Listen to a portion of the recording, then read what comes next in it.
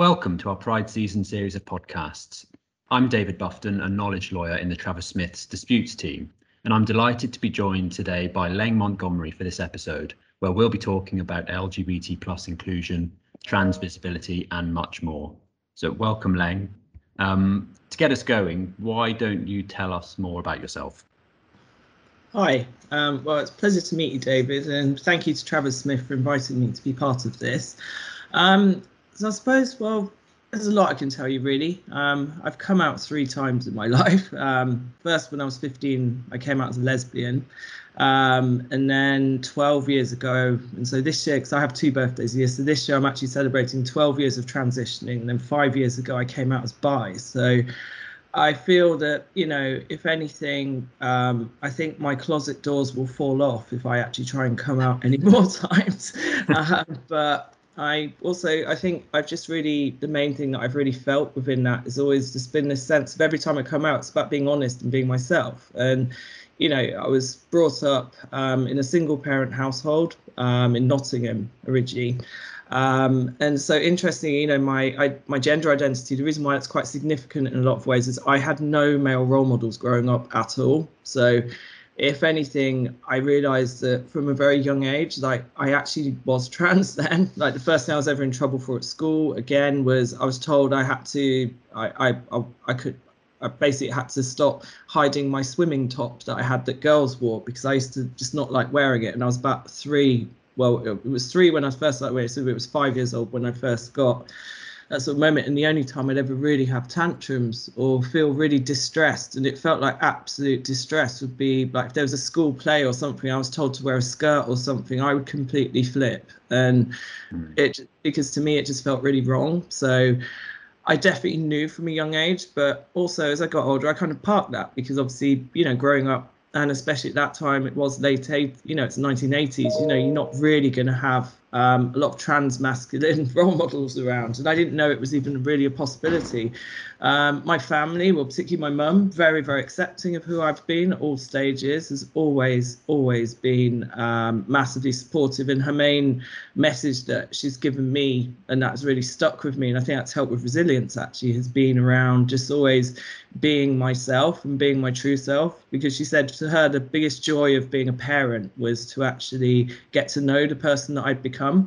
And you know, for her it's been that journey, and she's always wanted me to be happy, but she's always wanted me to live a life that is my true life or my true identity. So in a lot of situations I feel that that's something that has really come in quite a lot, and I'd say that that's something that really came about it. But you know, when I was 15, I realized I was definitely a lesbian, and I make a joke now saying I'm a bit too hairy to be a lesbian now. So, you know, sort of like, you know, but at the same time, that did feel okay for me, and that felt right. And I've had a number of relationships, but the main reason for transitioning for me was the fact that I wanted to be really honest with who I was.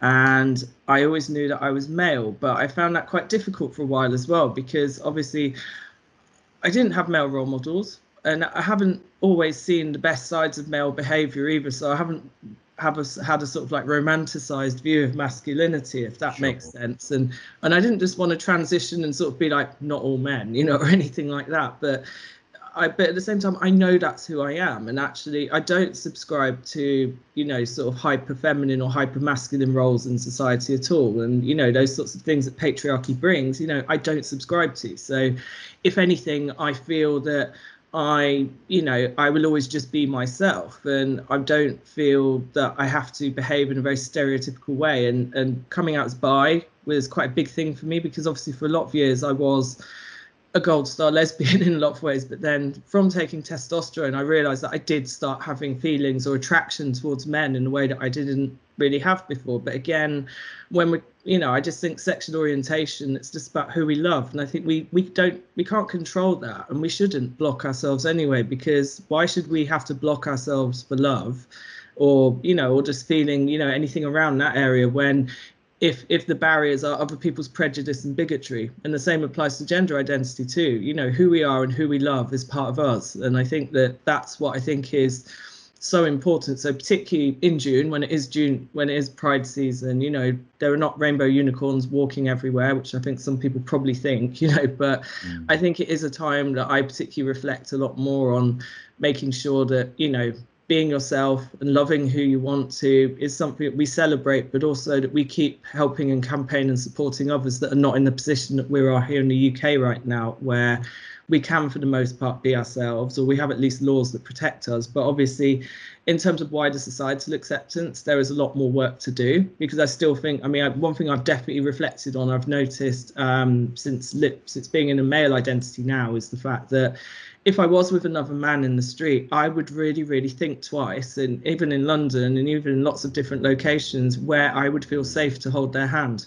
Or it would just be nice to know you could be in a restaurant or just going anywhere and people aren't just going to stare at you, even if they're giving the nice stare, which is they're thinking, oh, isn't that lovely? But sometimes you're just like, I just want to eat my meal. It's like, kind of, can I just be?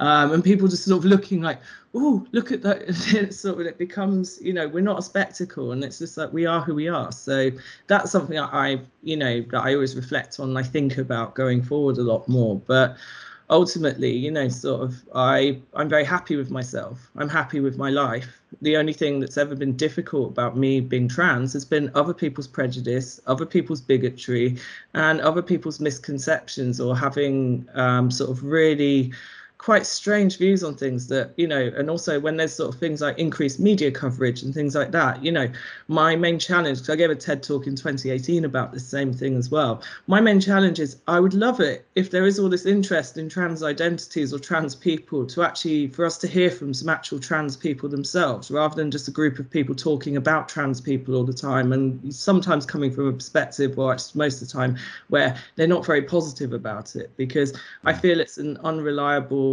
narration going on, and that does influence people, or it can other trans people in a way that I think doesn't need to happen, when in fact we are a small minority group. We're not coming to take over spaces from people or take anything from people. In fact, we are just, we already sit on the fringes of society for the most part. So it's not a trend to be trans. So I think, again, those sorts of attitudes and myths need to be really challenged actively.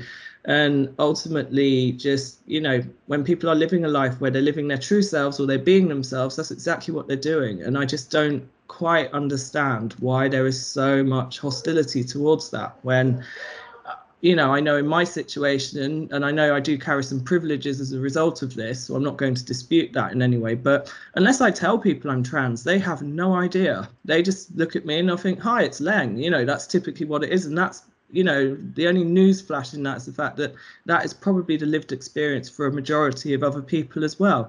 So, the fact is, I'm not going to stop being who I am, and neither should anyone else. And I would just like there to be a point where we have more of a tipping point where we can just all take a breath and just let people just be themselves a bit more, because that's what it's all about. And it's a bit of a strange message, I feel, that we get, where we might tell our children, we want our children to be themselves and stuff, and then sort of, someone might come out as LGBT, and then it's like, oh no, you can't be yourself quite. And it's a bit of a strange message there. So that's my thoughts.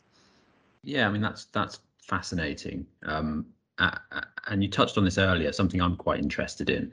I'd be interested in your experience of this. How important have role models been, both kind of through your journey and even now? And also, how important is representation? You mentioned that, that there's the trans community is actually a really small community. And so representation is all the more important, I'd have thought.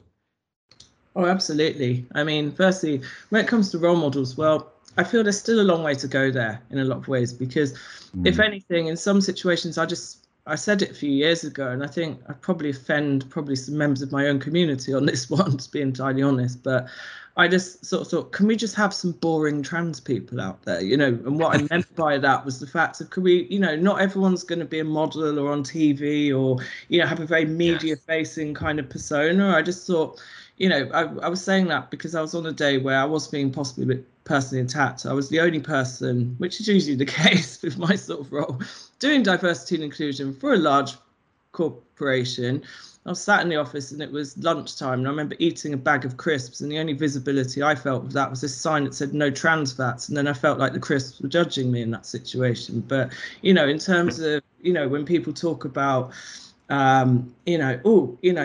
it's really important to have versions of people like yourself out there. Well, in my case, actually, I feel the role model question is very interesting, because actually I don't have that, and I won't have that, because there's a very small pool of us to begin with. It would be lovely to see other version of myself in the future, or I know that maybe I've represented that for other people, which is great, because and also prior to that, I appreciate other people that have, especially activists that have really, really made themselves visible and practically walked over coals for us, and also people before us of, because we're likened to the rights and the way that we're used to living now, the privileges that we sit on now. Other people have fought them tooth and nail for that. So I never forget that, or I will never be dismissive of that either. But it is tricky. And also quite a lot of the time, I'd say with trans representation as well, it's very focused on trans feminine identities, sometimes non-binary, but even non-binary isn't getting spoken about, but trans masculine specific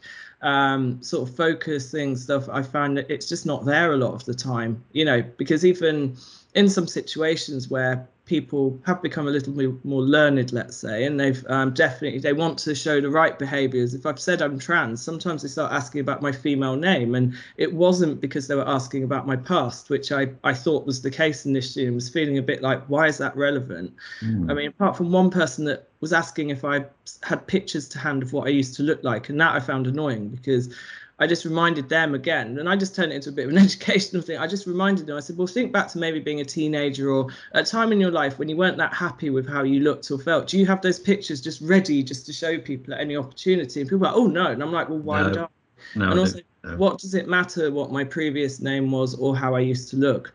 It doesn't matter. This isn't stars in the eyes. I'm not just walking through some, sort of doors, and it's not in this great reveal thing. But again, I think certain areas of the media have perpetuated that again, where some people might be comfortable to do that, and I understand why, and that is their choice, that's fine. But I do think that whole before and after thing is not, that narrative I think needs to be challenged a bit, or people are not entitled to know that. If people want to share that, that's one thing, but it's not someone's sort of right to know, so to speak. But when I have been in situations where perhaps I've been asked about, previous name and stuff, what happened was it, or female name it was, they were like, oh, no, we don't want to know about your past. What it was they actually thought that I was transitioning to a female identity.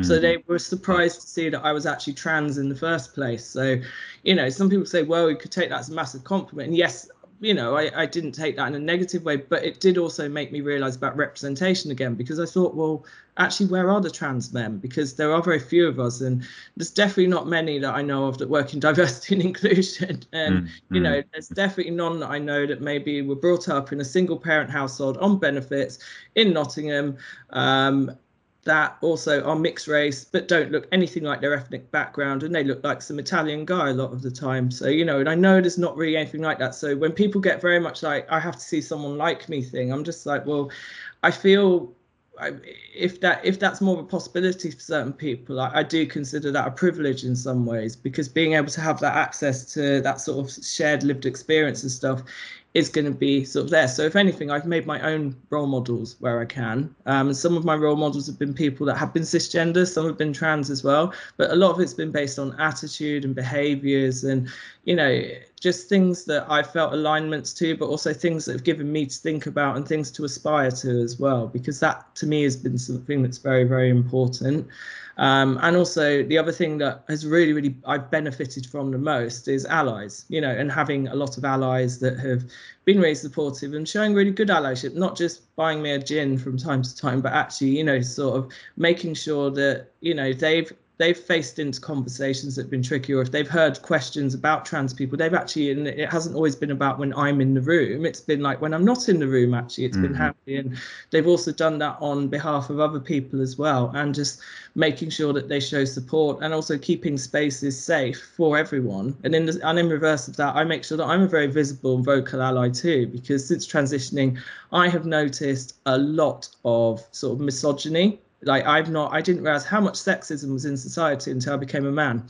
I mean, that would be another podcast in itself, I think, but it's shocking, sort of what I've heard people saying. And Yes. even those nice men that, and there's not a woman around, I've been like, I can't believe you said that. And the same with racism as well, because obviously I do look white.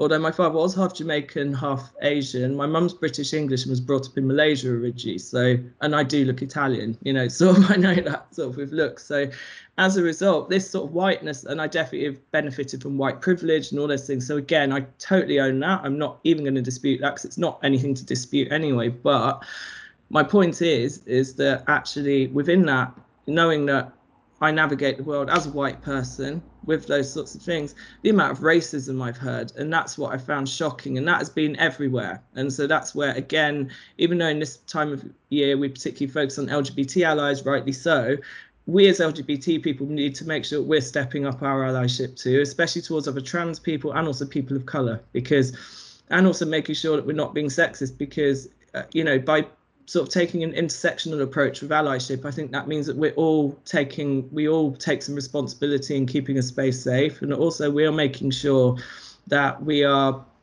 being as inclusive as we can, because just because you are gay does not mean that you are devoid of being anything else, and actually, sort of there are cases sometimes where there are people from certain communities that might have been racist or sexist or other things like that. So it's important that we all check each other, and also we make sure that we have those conversations. And it's also not the oppression Olympics. So just because I get I'm at risk of transphobia and biphobia, it doesn't mean that I'm not capable of doing something else that might be oppressing another group. So it's so important that we check ourselves and we maintain good allyship and just, good vibes with each other, really.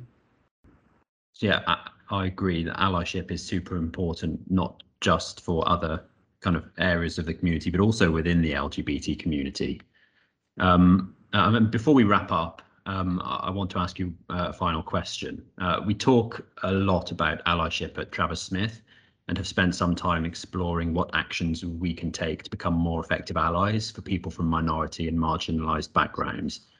What's one thing or one action would you ask our listeners to do to help become a better ally for the trans community?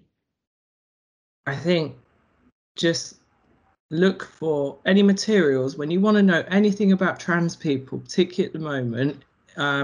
Do not believe everything in the media.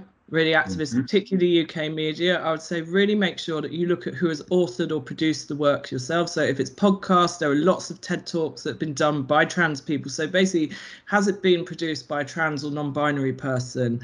And try and look at more materials made by those people in the first instance, because I think that's going to give you a more accurate reflection. Because obviously your opinions are your opinions, and that is, of course, what I think is important. But I just think that there needs to be more education, or people having more access to materials and using materials that actually come from the actual lived trans experience rather than just someone's opinion of trans.